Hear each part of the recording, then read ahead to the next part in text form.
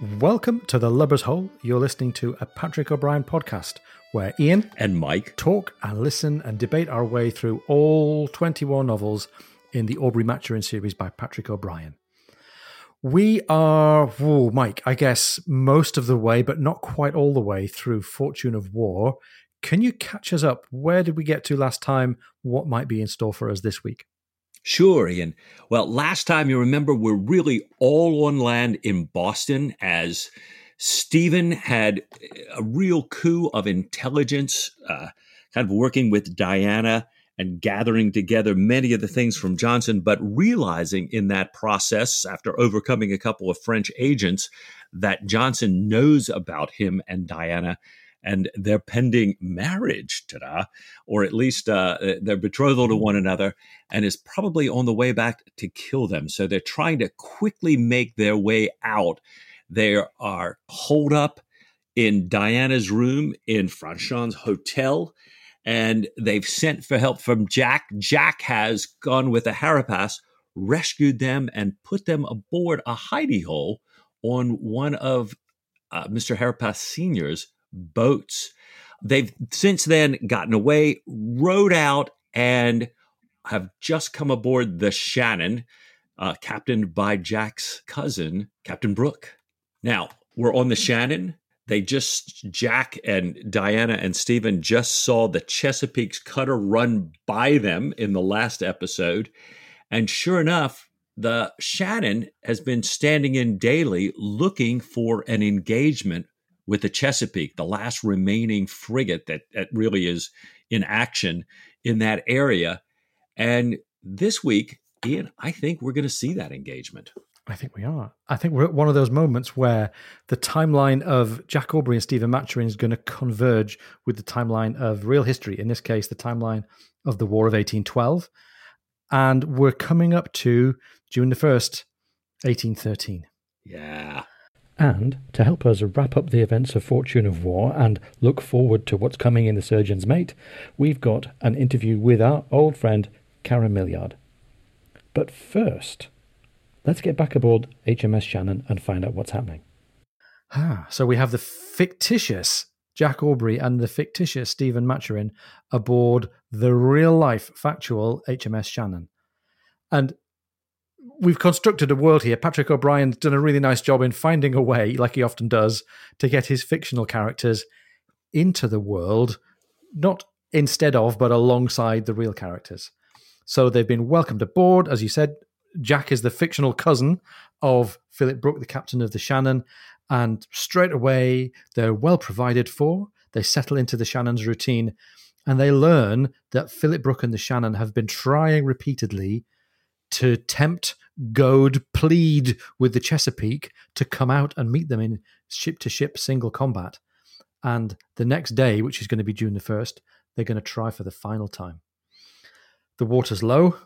If they run out of water, they need to head back up the coast to Halifax, to friendly Canadian waters. And this, you get the sense here, Mike, this is a ship on tiptoes. They've been preparing for this moment. The whole Navy has been willing for this moment of a return match, if you like, in the war against the American frigates for what feels like an age. Yeah, absolutely. And it sounds, as Jack is first kind of taken around the ship by Captain Brooke, his cousin, they're seeing that this might be just the ship to do it. I mean, Brooke has got this incredibly well-trained crew. They've been together for years.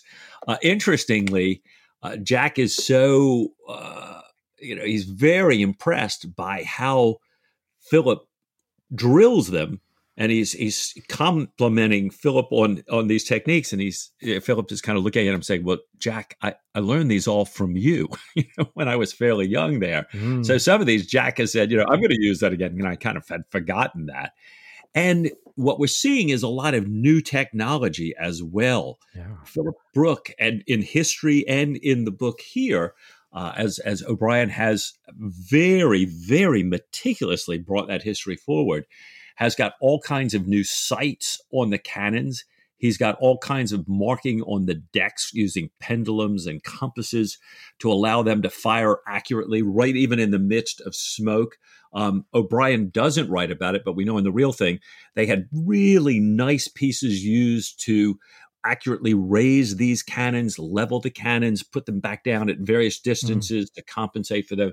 And we find out that they have this incredible zeal for beating an American ship in action.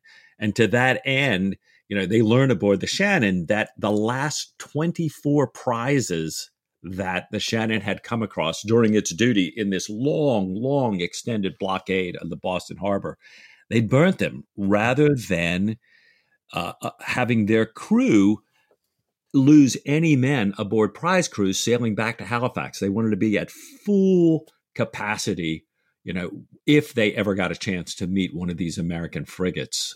They wanted to be able to take on a heavy American frigate and avenge the loss of the Royal Navy ships, which they're all feeling as keenly as everybody else that we've talked to all the way in this book and the last.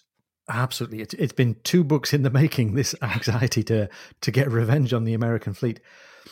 And by the way, while Jack is getting at home again in the world of the Navy and talking about new technology and guns with Brooke, Diana and Stephen are just having a little moment together, and Diana's turning to him and saying, "Lord, Stephen, I'm just beginning to realize it.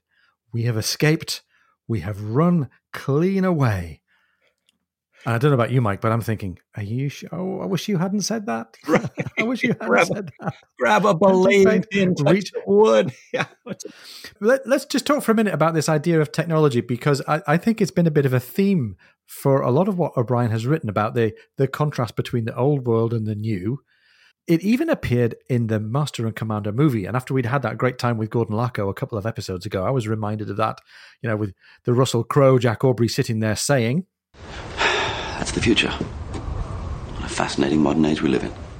Very often, I think, in this book and in the other books, O'Brien invites us to consider, Jack as looking backwards to an old age of tradition and permanence and conservatism with a small c, if you like. Right. And some of the rest of the Navy being more industrially minded and more modern and more based on technology. And Jack's got this instinctive distrust of innovation, perhaps with the exception of innovations brought along by his cousin Brooke. Right. And Brooke really represents this quite stern, quite vehement, but very objectively scientific Navy that's probably the introduction of technology, right? We're just at the beginning of the Industrial Revolution. Right. I mean, I'm jumping ahead here a little bit, but they're about to have a conversation in a little while between Stephen and Philip and Jack about the Americans using a steamship with a long cannon, and this idea that says, gosh, you don't have to worry about the wind. You don't have to worry about the tide. This thing can go anywhere, turn anywhere. So you really have this, the old immemorial custom of the service where nothing ever changes. And this idea that says, hey, look, we can become a lot more effective with this new technology. And I think, as you say, and no spoilers here, but it's been a theme all the way through and will continue to be a theme in O'Brien's work here. And not only the new technology, but new people and the admiralty and the formation thereof. And new government, and in this case, new enemies as well. Rather than fighting the French, we're fighting the Americans. Yeah, very true. Well, it's interesting. It reminds me hearing these conversation with the old and the new in Game of Thrones. We kept running across this: the old gods and the new, and a little bit of the mythology behind that. In the 7 kingdoms of Westeros, the dominant religion is the faith of the 7. First brought to its shores by the Andals some 6,000 years ago. But there are some who still keep to the old way, worshipping the faceless gods of the children of the forest and the first men. The old gods are countless, nameless spirits of nature. In ancient times, the children of the forest carved faces in the trunks of the weirwood trees, which became sacred symbols of their faith. In time, the first men adopted the children's gods as their own. Meanwhile, across the narrow sea, a new religion was born in the hills of Andalos. According to legend, the god of 7 revealed itself to the Andals, and the invasion of Westeros followed soon after.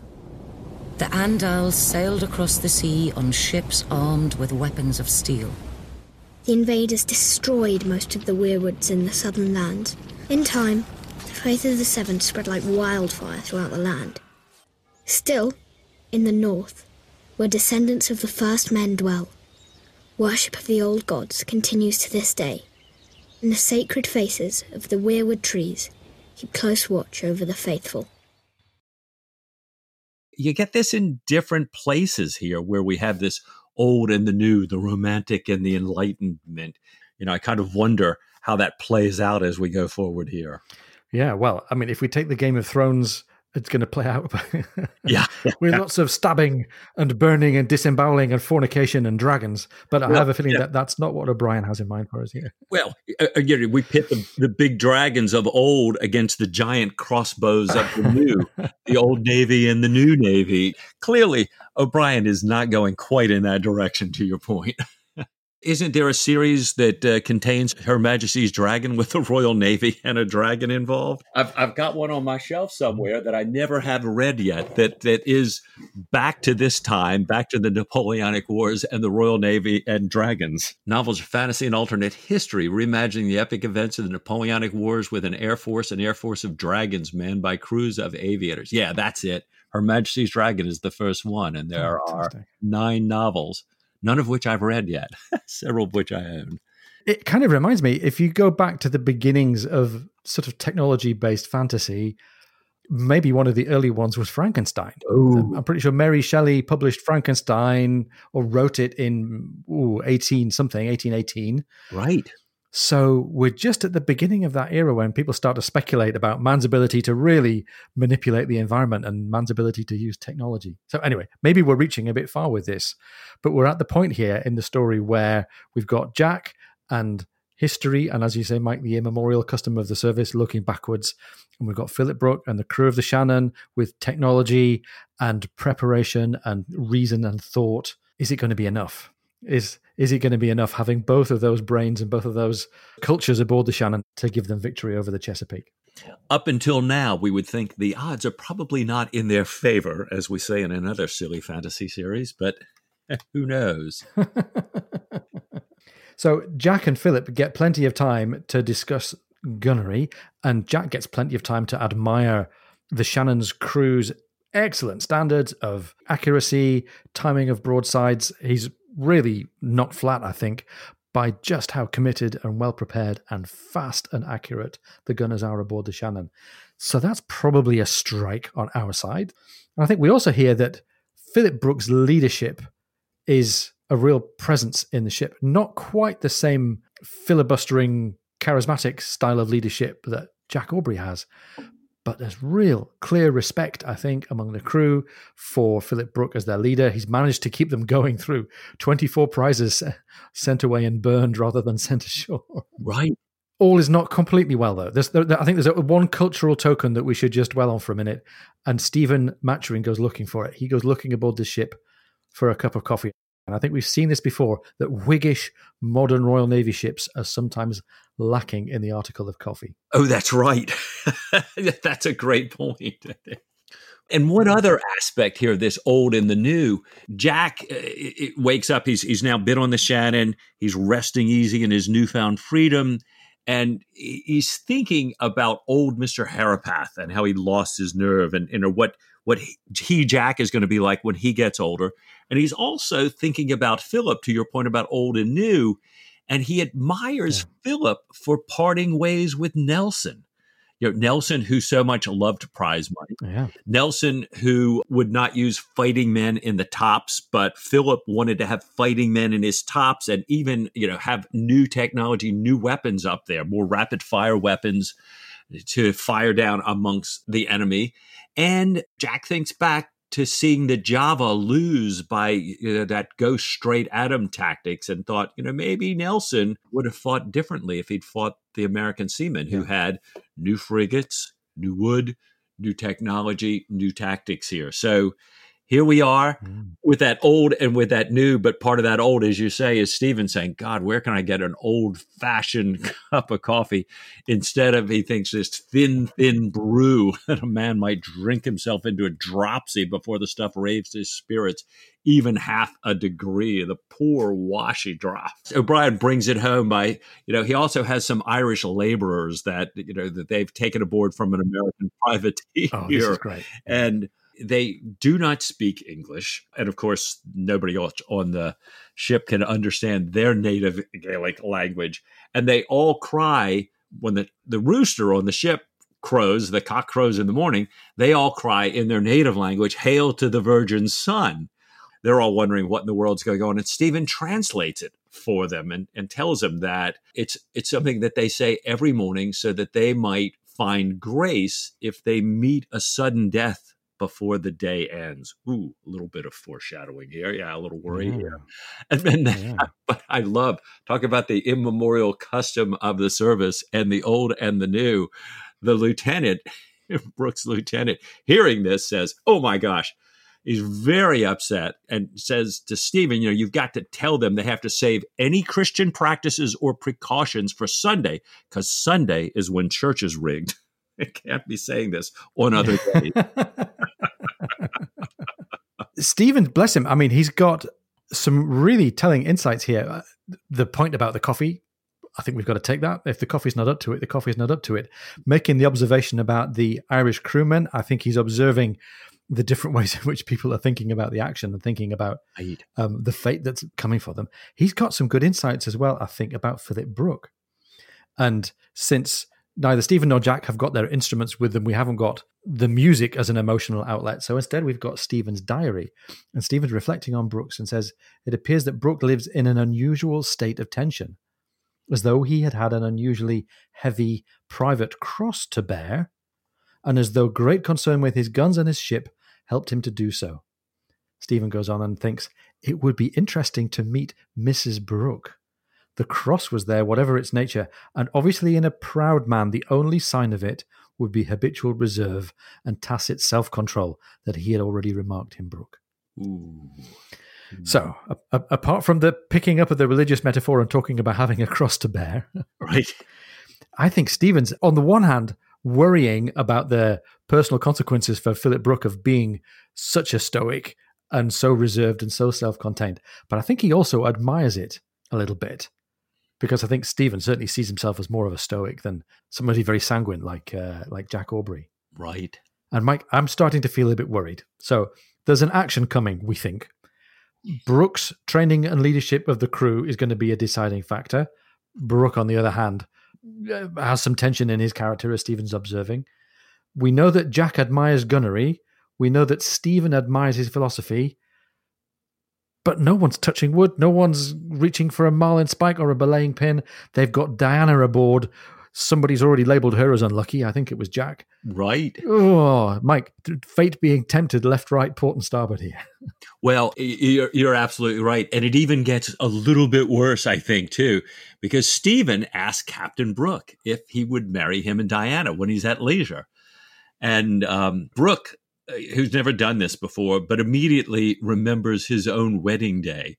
And his description here, when you talked about the cross to bear, Brooke remembering his own wedding day, O'Brien writes, the desperate feeling of being caught on a lee shore or in a gale of wind, unable to claw up, tide setting hard against him, anchors coming home. And I'm thinking, whoa, this is his marriage remembrance here, right? But he puts that to one side and says he would be happy to do that, but first he needs to understand how he would do that, right? And he's sort of asking Jack about that, and we get this momentary humor here. There, Jack's telling him, well, the captain of a king's ship can do close on anything for a man except hang him without a court martial. So I'm kind of wondering, well, Brooks probably, the way Brooks thinking about marriage, is this equate with hanging him without it? Or I don't know. Let's say. Yeah, exactly. But we do have this thing, wait a minute, Stephen and Diane are all Brooke has to do is marry them now. Oh, this can't bode well. Something's got to interrupt this here, right? Yes, we're going to have marriage interrupters here, I think. And Brooks got the makings of it ready. So Philip Brooke has read a note to Jack that he's going to send in to Captain Lawrence, asking Lawrence to come out in the Chesapeake and meet him. And Mike, as O'Brien often does, he's really taken chapter and verse from the real historical action that happened between the Shannon and the Chesapeake.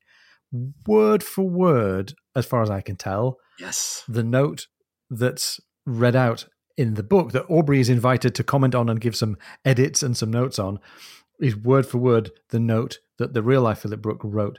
And it sounds sort of vainglorious and a bit like nonsense chivalry to write to another captain and say, please come out offshore and try the fortune of our respective flags.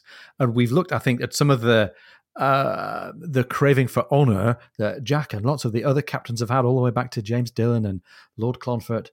And it's real. This was a real honour-based, Yes. a real, almost you might say, fate and destiny-driven coming together between the Shannon and the Chesapeake to say, let's see how well we do when we're just together in single combat. I can't imagine very many of today's armed forces inviting the enemy out for single combat, but it's absolutely what they did. I don't know whether the note was actually ever received by Lawrence or whether it was the final thing that motivated him in the fictional world. I think I'll ask to believe that Captain Lawrence was motivated maybe to come out and find out what had happened to Aubrey and Maturin and Diana Villiers. I think a little bit of the history that I've read since suggests that, in fact, like O'Brien writes it in the book, it never quite made its way to him that an actual Captain Slocum in history was taking the note in and Lawrence was coming out and past him, so that Slocum never got to Lawrence before Lawrence came out. Yeah.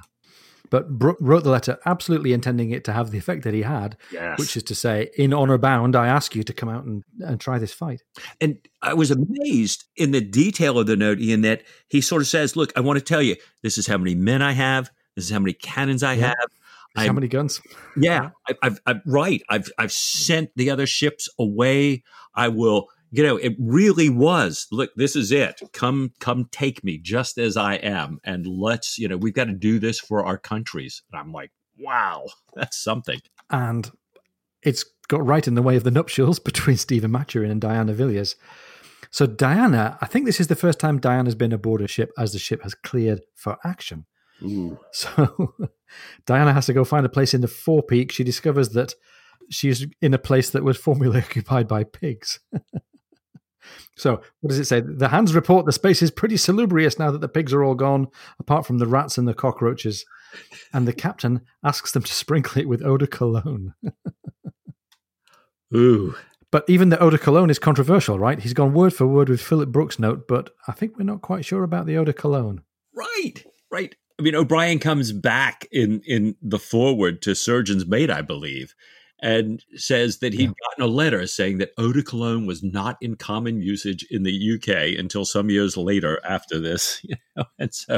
And O'Brien wanted to argue that, well, while that might not have been the case, a captain who had been to France would probably have known about this. So he is keen to get that detail right. That's for sure.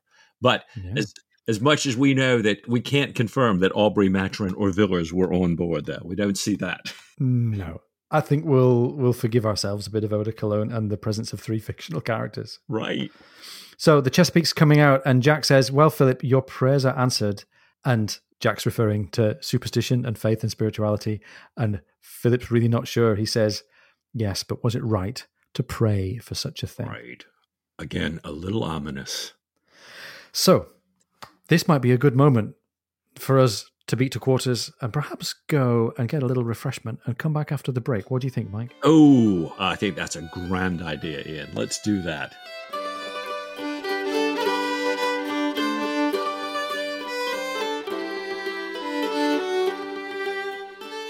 Welcome back. I hope your quarters have been liberally sprinkled with eau de cologne and that you're feeling comfortable so that we can go through the final phases of the final chapter of The Fortune of War.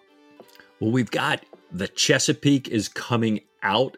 The Shannon is looking at them. The officers have made out their wills, written their last letters home. They've all exchanged them. Jack has done so with Philip. And they take one more stroll around the deck. Philip asks Jack to inspect the guns with him. And interestingly asks Jack if Jack has any suggestions. Jack's been watching all their gunnery practice in the past. And we're back to this technology thing again, right? Jack says Philip had changed all of his guns so that they use flintlocks, and 2 of those had failed in the past day's gunnery exercise. And Jack suggests that they use slow match in addition to the flintlocks here. As Jack says, O'Brien writes, "I believe you cannot afford to waste a single shot with the gentleman across the way," meaning Lawrence. "Besides, it is the old way, and I like the old ways as well as the new." Here we have again that reminiscent Game of Thrones, the old gods and the new. And I love that the gunnery captain approves. The lieutenant adds, "I indeed the fathers that begot us here." So we've got, a little bit of that. Yeah, when we're going into it, let's bring the old and the new together here, right? So we're all getting ready for action. One of the steps that Philip Brooke takes to get ready for action is to go and pay his respects to Diana Villiers. And good news, Diana's not the limp, wet, seasick, prostrated figure that she was when she came aboard. And we hear it firsthand from Philip Brooke. He says, "She's quite the most beautiful woman I'd ever seen. Such grace, such spirit. I do not wonder at your friend's impatience. The kind of woman a man would be glad to fight for." Now, contrast that with Stephen's speculation about what might be going on in Brooke's domestic life, and we can see there's a contrast there. Yeah, and Jack, of course, has to add a horse reference here for me and my horsey things. That Diana has the spirit of a thoroughbred and moves like one too. And I think Diana's also coming into a realization of where she is and what's happening. She mentions to Stephen, she says, "I spoke too soon, perhaps, when I said we had got clean away. I should have touched wood, should have clung to it." And they talk about their chances. And I'm noticing that Diana's got a bit of a foot in the old world of superstition as well. But I think she's very fatalistic. She's going to sit in the forepeak and she's going to take care of any importunity on the part of anybody who comes looking for her. Right. Well, and she, she's telling Stephen that she believes that Johnson is on the Chesapeake, that's why the Chesapeake is coming out. And she asked Stephen, what are the Americans going to do if they take the Shannon and they get captured? And Stephen, God love him, "Oh, they'll hang us. They'll hang us up, my dear," he replies. Yeah. Oh my gosh, there's Stephen, like you said, the stoic, very matter-of-fact thing. But he then pulls out a pocket pistol and shoots an advancing rat. And he gives Diana the set of pistols and suggests that she occupy her time during the battle by shooting the rats that are all over her cabin there where she's been stowed away, right? And it's funny, Mike, we've talked a couple of times earlier in the book about the ground shifting under Stephen's feet and the ground shifting in his perception of and his love for Diana. But we get a little glimpse that maybe it's not all gone. She loves the thought. She reloads the pistol and she says, "Now I need not be afraid." And O'Brien says her eyes were as fierce and proud as the falcon's. And he writes of Stephen, "It was the first time since he reached America that he saw the woman he loved so desperately, and he walked aft with his mind unsettled." Whoa. I'm having just a little bit of a mini heart attack here, right? Oh my gosh, they're going into action. Now he sees the girl he loves again. It's like, oh no. Is this extra fatalistic, it's going to be okay, the tide turning in our direction? Or is this extra jeopardy, we've promised ourselves one piece of good fortune too many? Yeah, is this going to be the last he sees of her? What's going to happen now? So Jack goes to see Stephen, and he's not asking for any fatalistic or spiritual help. He's asking for armor. Right. Well, he's not asking for. He goes to get his arm bound. Yeah. Exactly. He gets his arm bound up over a kidney dish covering his heart. So he's getting himself set to be able to fight the battle with the strength that he's got in his one arm. Right. And I'm wondering, is this Stephen's way of saying, you know what, I'm going to bind your arm, but I'm going to stick this kidney dish underneath of it over top of your heart, trying to protect his dear friend Jack. And the rehabilitation of Diana goes on, because in a moment before an action, Jack asks about Diana and passes on the news that Brooke was concerned about not being able to to do the marriage and hopes that it's going to be tomorrow. So it's at the front of Jack's mind, but also maybe is he tempting fate? Yeah, that's right. We've got a moment coming up now that's familiar to Jack Aubrey, which is the moment of calling the men aft and saying, there she is, a couple of cables lengths away, it's time to go to action. And maybe in some of his previous actions, Jack would have given a bit of a stirring speech, not a fake speech, but he would have rallied the men a little bit. But Philip Brooke is much more matter of fact, much more pragmatic. And he says, the Americans over there, the English haven't forgotten the way to fight. They were going to show them today that they had not. He told them not to cheer. He gave them gunnery instructions instead. He said, don't try and dismast her, but fire directly into the deck. Kill the men, and the ship is yours. This isn't very gallant. No. This isn't very chivalrous. We're setting about this to win. Right. And apparently O'Brien has lifted this straight out of some of the biographies about Brooke, that this was, in fact, the speech, kill the men and the ship is yours. And almost as soon as we've begun to think about it, Mike, we're in the action. This is Patrick O'Brien. We didn't get very much of a long build-up. We don't get a long drumbeat. We're cleared for action. The Chesapeake backs her topsail, and there we are. Rather than attempting to rake the Shannon stern, the Chesapeake comes up parallel, almost herself, Nelson-like. Never mind, maneuvers go straight at them. Right. And the good news for the Shannon was that they got off their shots first. Yes. And when the smoke cleared, we see that the quarterdeck of the Chesapeake was empty. The Shannon's initial shots had smashed the wheel, killed the helmsman, killed lots of the men on the quarterdeck. And in the early stages of the action, we see that the Chesapeake's forestaysail was destroyed, so she couldn't any longer do anything other than head into wind. And as the Chesapeake luffs up and goes closer to the wind, she presents her quarter again to the Shannon, and the Shannon can rake her mercilessly. Yeah, this thing is just some of the most incredible gunning, as people have written about this, that anybody's ever seen. They're just firing nonstop right at each other. And Brooke, with his incredible gunnery, it says that Jack is thinking that he's getting off many more shots than the Chesapeake. But apparently all the accounts of this battle, this thing is they're just pounding each other unbelievably. And these ships get entangled with one another because the one has lost way, they've come up close, and both sides have actually, in the book, Brooke has ordered his boarding crew aboard. In the real action, my understanding is both of them are now trying to board each other. But here, Brooke has taken a boarding crew aboard. Jack has followed them. It appears that that they don't see the Chesapeake's officers anywhere as they're fighting on the decks there. But then the ships, as O'Brien's writing this, are starting to break apart. There are no more boarders coming from the Shannon, and she's got a larger crew, and they're threatening to break out from below. O'Brien writes that Brooke gets badly wounded by these prisoners who had surrendered, dropped their weapons as Brooke and his boarders have moved on, have now picked up their weapons and come up from behind them. And they describe Brooke getting hit here in real life. He's and I think here there's this massive head wound. It's a cutlass cut through to the brain here. In the meantime, there's grape from the Shannon. They're firing on the Chesapeake. They wipe out the Chesapeake's main top, who's been firing down on the Shannon's border, and they get a grating over the main hatchway so that the crew can't come up from below, and the Chesapeake surrenders. And reading a little bit more of the history, too, apparently they busted up a couple holes, stuck a couple of cannons filled with grape down into the below, and everybody decided, I think we're done now. So here it is. They've now surrendered this huge ship-to-ship action over in like 10 minutes. Pick it up, Ian, from O'Brien's telling. The English colours went up, and the crew of the Shannon all cheered. Jack got Brooke to look back again.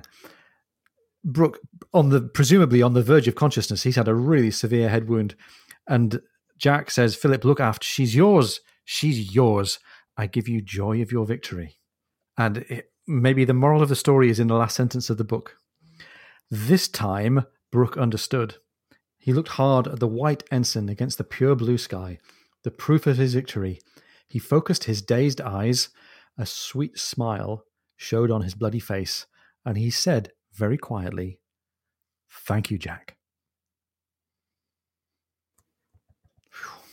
So, Mike, we've got to the end of, I think, 2 straight books with Jack never once in command of a ship. Right. Except perhaps the smelly dinghy in Boston Harbor. But despite that, we've had ship-to-ship actions, we've had shipwreck, we've had fire, we've had imprisonment. Jack and Stephen and Diana are all in the same place, all afloat on the same ship, as far as we can tell at the moment. They're all healthy. Diana's in the forepeak shooting rats, and Stephen's below, presumably taking care of some of the grisly butcher's bill from this action. But they're free. They're aboard a British ship that's taken their American arch-rival. They're off the shore of Boston, and Shannon's water was already running pretty low, so I guess where we must be headed to next is Halifax. Yeah, time to put a prize crew aboard the Chesapeake, get these 2 incredibly damaged ships back seaworthy again, and head for Halifax. Nope. And we had this tantalizing Halifax ball that Karen had mentioned to us, Karen Millyard, in our first ever guest interview, that would be coming up sometime pretty soon here. I'd love to know a little bit more about that as well. Well, I think I would. It's really great to have Karen back with us. Karen, welcome to the podcast again. Thank you. It's a great pleasure to be back. As we've got into the very beginning of Surgeon's Mate, it's clear that there's going to be a big celebration. We've had this great historic victory of the Shannon over the Chesapeake. We've got British and Canadian society gathered in Halifax. So we're going to talk today about how that city and about how the Navy might have been celebrating. Mm-hmm. To listen to O'Brien tell it, at least in the words of Diana and in the words of Stephen, Halifax doesn't get the greatest acclaim. You know, a little bit of a provincial town. Diana's even a little less gracious in her comments. What, does O'Brien get this right here, or do Stephen and Diana get this right? Well, the truth is somewhere in between. I mean, it was a thriving community with, thousands of people coming and going. There was, of course, the resident population, officers and men being posted at different times, Navy and Army, merchants coming and going. It was a very lively place, and they were getting constant shipments of the most fashionable fabrics, the latest publications and music and all sorts of things. So it's true. It wasn't London or Bath or one of the more fashionable places in the world, or as she says, even Philadelphia. But there were fashionable people there. There were wealthy people there. There were titled people there, including some very, very richly dressed women who had very impressive jewels. And so she's being a little snobbish, not quite fair, not paying quite the justice that she should to the city of Halifax, in my opinion. Wow. And when we were talking before, you mentioned that there are some sources that give us some kind of quotes about how people were seen and how fashion was working at the time, because it seems like people were thinking and talking already then about just how stylish and how glamorous some of these fashions were. Oh, yes, absolutely. This is from the book Jane Austen's Transatlantic Sister by Sheila Johnson Kindred. It's about the wife of Charles Austen, of course, a naval officer, posted in Halifax for a time. And Lady Wentworth was not only fashionable, she was also accused occasionally of extravagance, but she was a giver and arranger of wonderful entertainments. And there's a description in one case of her outfit. She's described as being, Mrs. Wentworth stood first in fashion and magnificence. Her gown and petticoat of sylvan tissue, trimmed with Italian flowers and the finest blonde lace, a train of 4 yards long, her hair and wrist ornamented with real diamonds. Now, this description dates from a couple of years prior to 1813, but I think it's worth quoting because it's so lavish. And it's clear that this was just, this was par for the course, that there were people who wanted to have fun. They wanted to show their status, and they wanted to dress beautifully, and they had brought their best jewels with them and so on. And why not? Huh. So even for Diana Villiers, that wouldn't have been an undershoot then. I think the train bit was very impressive.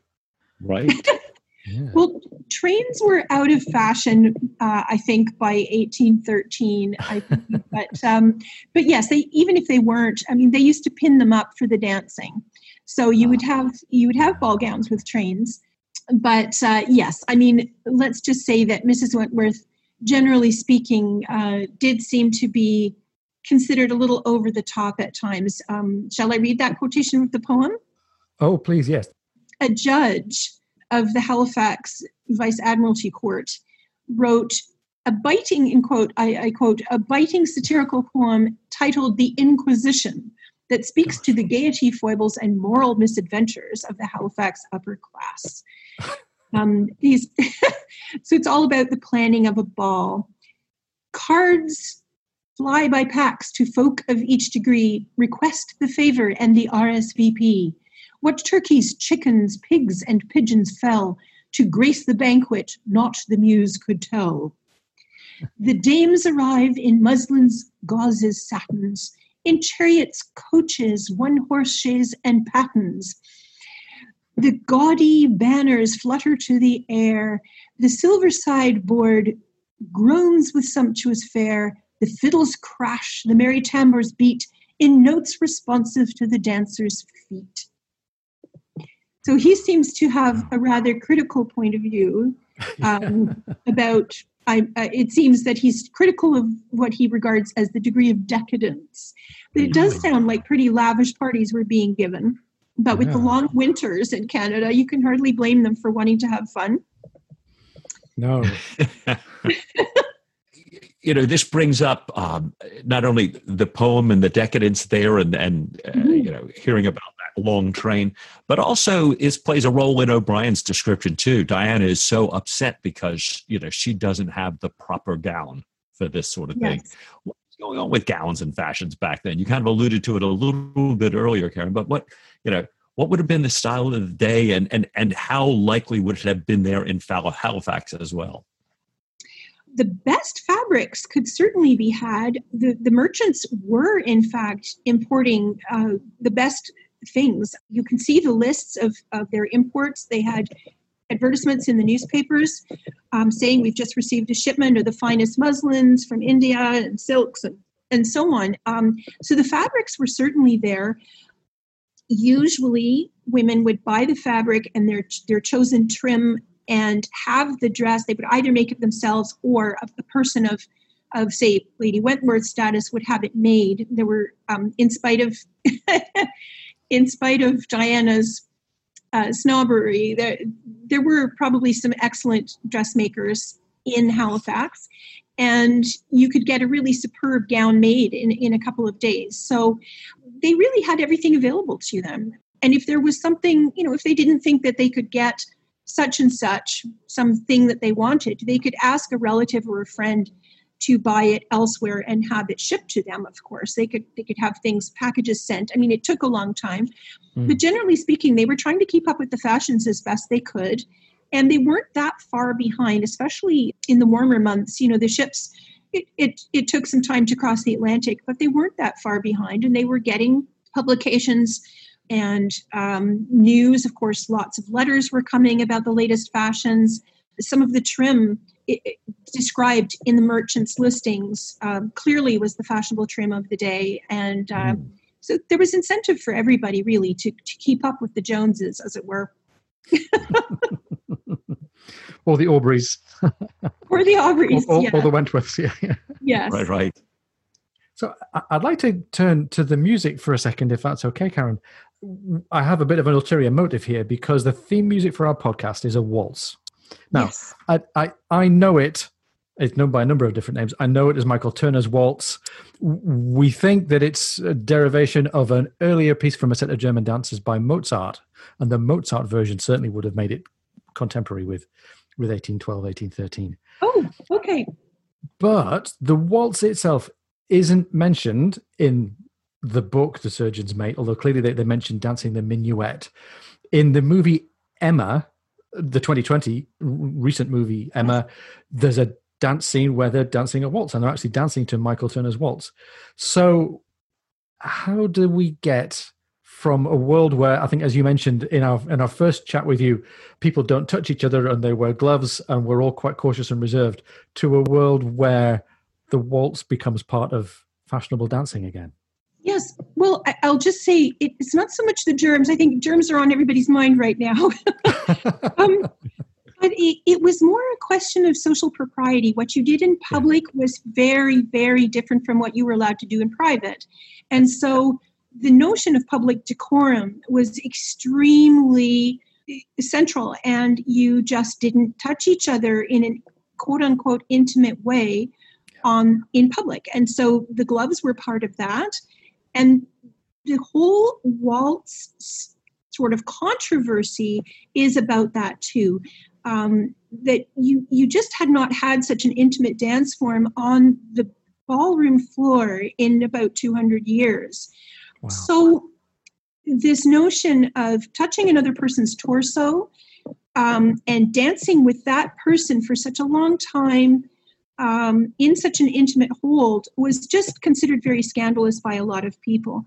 But it had been sort of creeping gradually into English society. The sort of the standard, or I should say, a well-known story is that Lady Leven introduced the waltz to upper-class English society in London in around 1812.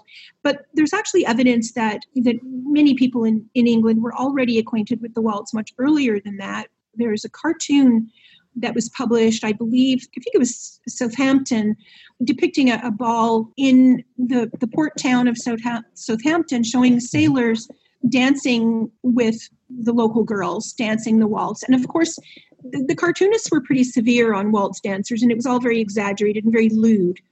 But the fact is that it was being done. The sailors had probably learned it overseas because it came to France via Austria and Germany. Mm-hmm. As it evolved from a folk dance into a couples dance, it became fashionable there because people were a little less uptight. And then it seems pretty clear that naval officers, at least possibly army officers, took it overseas, and the sailors were learning it from other people in foreign countries and bringing it back to England. And so it did spread. It took a few years to become acceptable.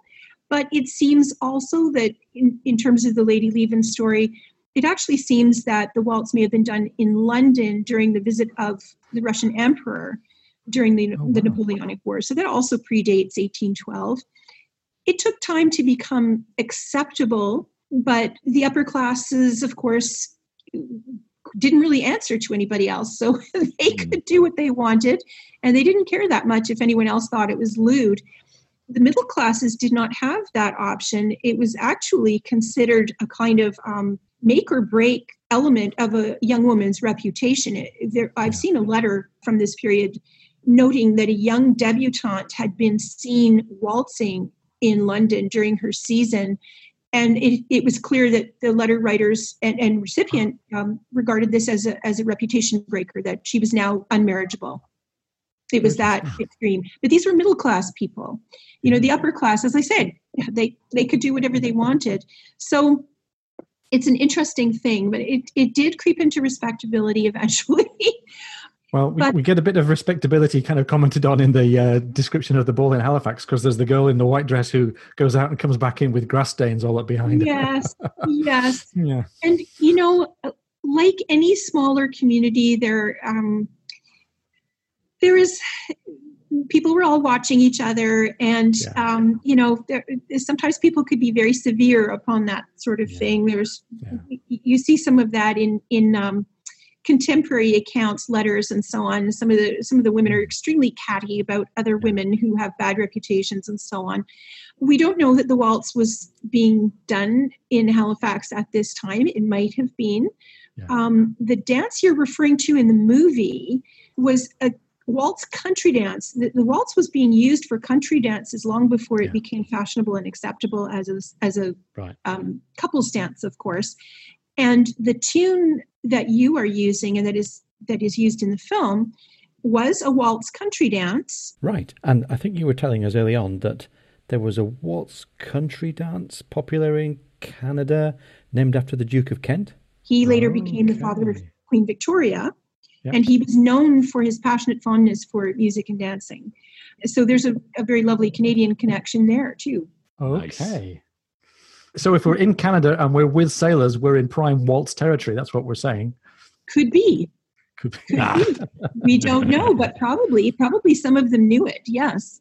Whether they dared to do it in a respectable port town is another question. It's funny. The other thing that Mike and I have talked about from time to time is how when we talk about the code of gentlemanly conduct, the code of dueling, the code of gentleman's reputation, and how it seems to be present in all parts of the world, in all cultures, that something has traveled with colonialization, hasn't it? People's accepted idea of manners, yes. This sort of amalgam of British and French upper middle class manners has somehow just taken hold pretty much everywhere. Oh, absolutely. There's an advertisement in one of the Halifax newspapers of the period for a dancing master's school, mm-hmm. and he teaches manners and decorum, as most of the dancing masters and dancing mistresses did. They actually taught you how to walk, how to stand, how to sit, how to get up, how to wear your hat, how to hold your fan, all these kinds of things. They taught you how to become a more elegant member of society. This was part of your social education. This was quite normal. So you see this kind of ad in multiple newspapers of the time in Canada. There were a lot of ads for dancing lessons, for local assemblies, the regular dance series, all these kinds of things. Canadians were dance crazy. And it was actually so pervasive that an American who was writing a novel decades later, set in the War of 1812, actually remembered it and mentioned it, just commenting. And travelers coming through Canada in the Georgian period mentioned how particularly mad about dancing the Canadians were. So whether they were permanent Canadians at this point or people who were just passing through, dance was one of the most central activities all year round, actually. So it's we had that reputation. I'm quite proud of that. Canadians had that dance crazy reputation centuries ago. Well, Karen, you were even telling us about a dance on board a ship in January in Canada. Yes, that was a little bit later than our heroes. Okay, I can only imagine it's pretty darn cold. Right? Yeah, January, incredibly cold. I mean, it gets so cold here that sometimes the harbor freezes. Yeah. So this is not to be taken lightly, this description. They stretched sails over the upper deck and they placed little stoves around so that everyone could stay warm. And of course, the gentlemen were a bit warmer because they had their shirt, waistcoat, and woolen coats. The ladies were expected to wear very filmy dresses. You could sneak an extra petticoat underneath, but there wasn't much else underneath your actual gown. You'd have a chemise petticoat. You might have had a corset or not, depending on your figure and your personal choice. But yeah, they managed to be quite comfortable, and apparently it was considered a very elegant ball. And I've read descriptions of balls on board ship in other places, including Halifax. So it was not at all uncommon. And the Navy and the Army were both very enthusiastic organizers of balls and dance events. They loved to dance. There are many dances named after famous battles and commanders. There's a dance named after Captain Brooke. And this is quite integrated into society, that dancing was not a special thing that only certain people did. Most people went to the ball. Even if you didn't necessarily dance, you might have been in the card room, but everybody went to the ball. It was the place to be. It's really something that has kind of slipped past the history books, unfortunately, but it was absolutely the case. Wow. Well, let's just think about the 21st century for a second. A lot of your work has been bringing people together to help them rediscover and reenact and learn the dancing and the kind of social milieu of the 19th century. How's that going? Have you got any sign of those events coming back to life again as COVID maybe eases down a little? Well, it's kind of you to ask.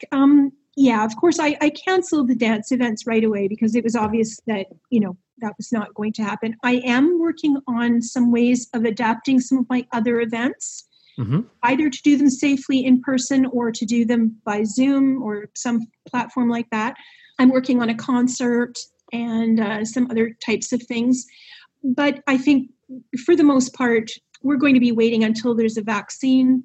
Yeah. And there's no point in putting people at risk. I know everyone's hungry for these kinds of events. And I've talked to some of my regulars and, we would all love to get back to it, but you can't put people at risk. It just doesn't make any sense. So, maybe my first big occasion will be a masked ball when we get back to it. Yeah, could make a lot of sense. But we'll just have to see. Yeah, we'll keep our fingers crossed. I think, our health authorities here are doing a good job. They're being quite vigilant, and people are, on the whole, being very good about masking and social distancing and things. So we just have to keep the faith that people will continue to be responsible and think in terms of community.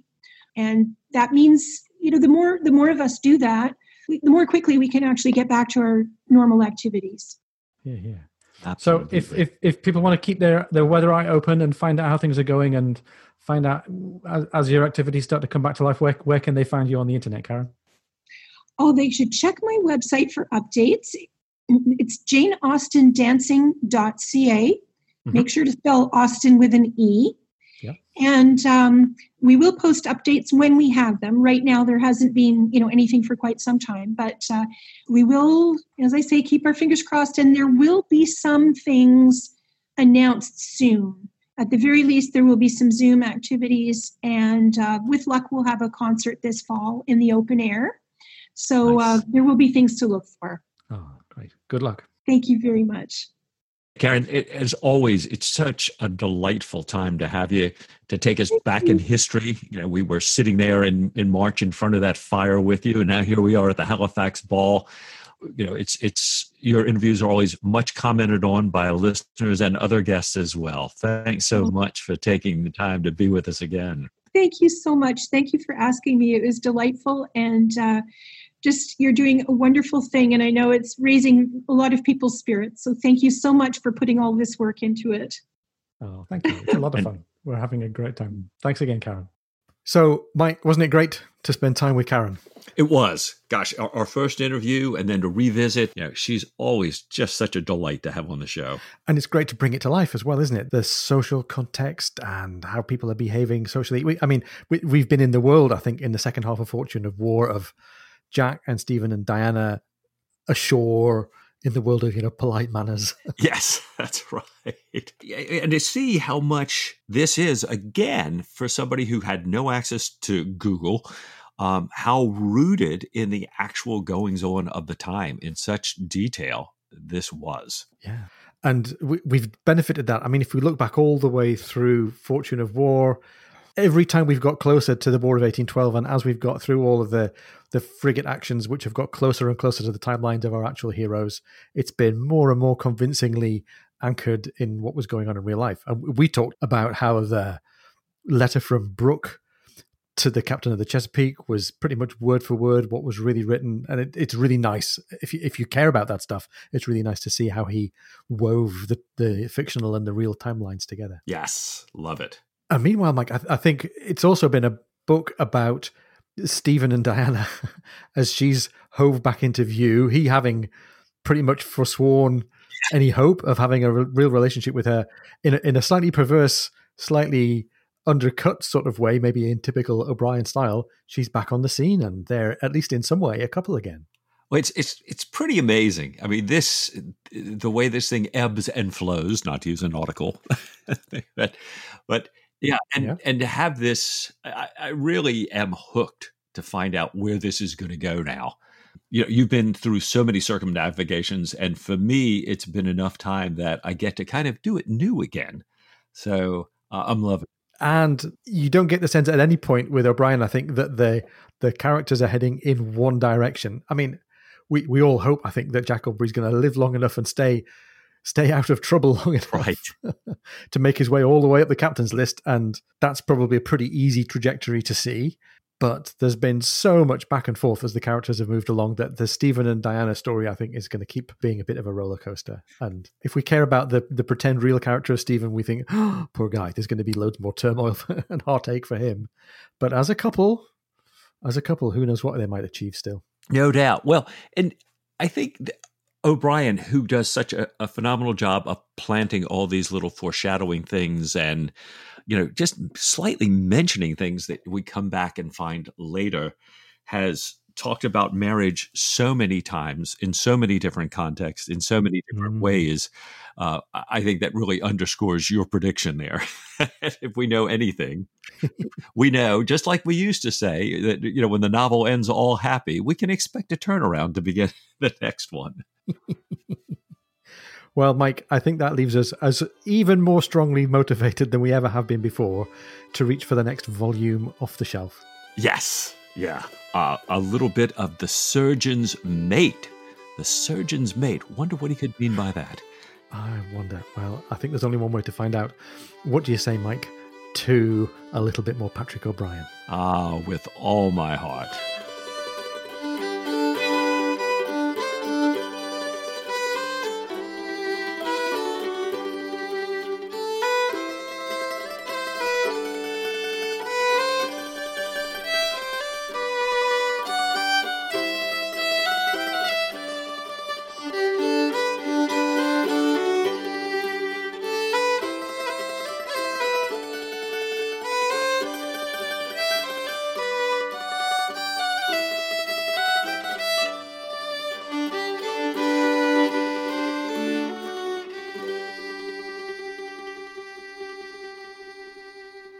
With all my things, I should heart that. No, hang on. There's your new outtake. No, try me again. I've got another one. Okay, very good. So, question me, Ian. What do you say next week to a little bit more Patrick O'Brien? Yeah, whatever.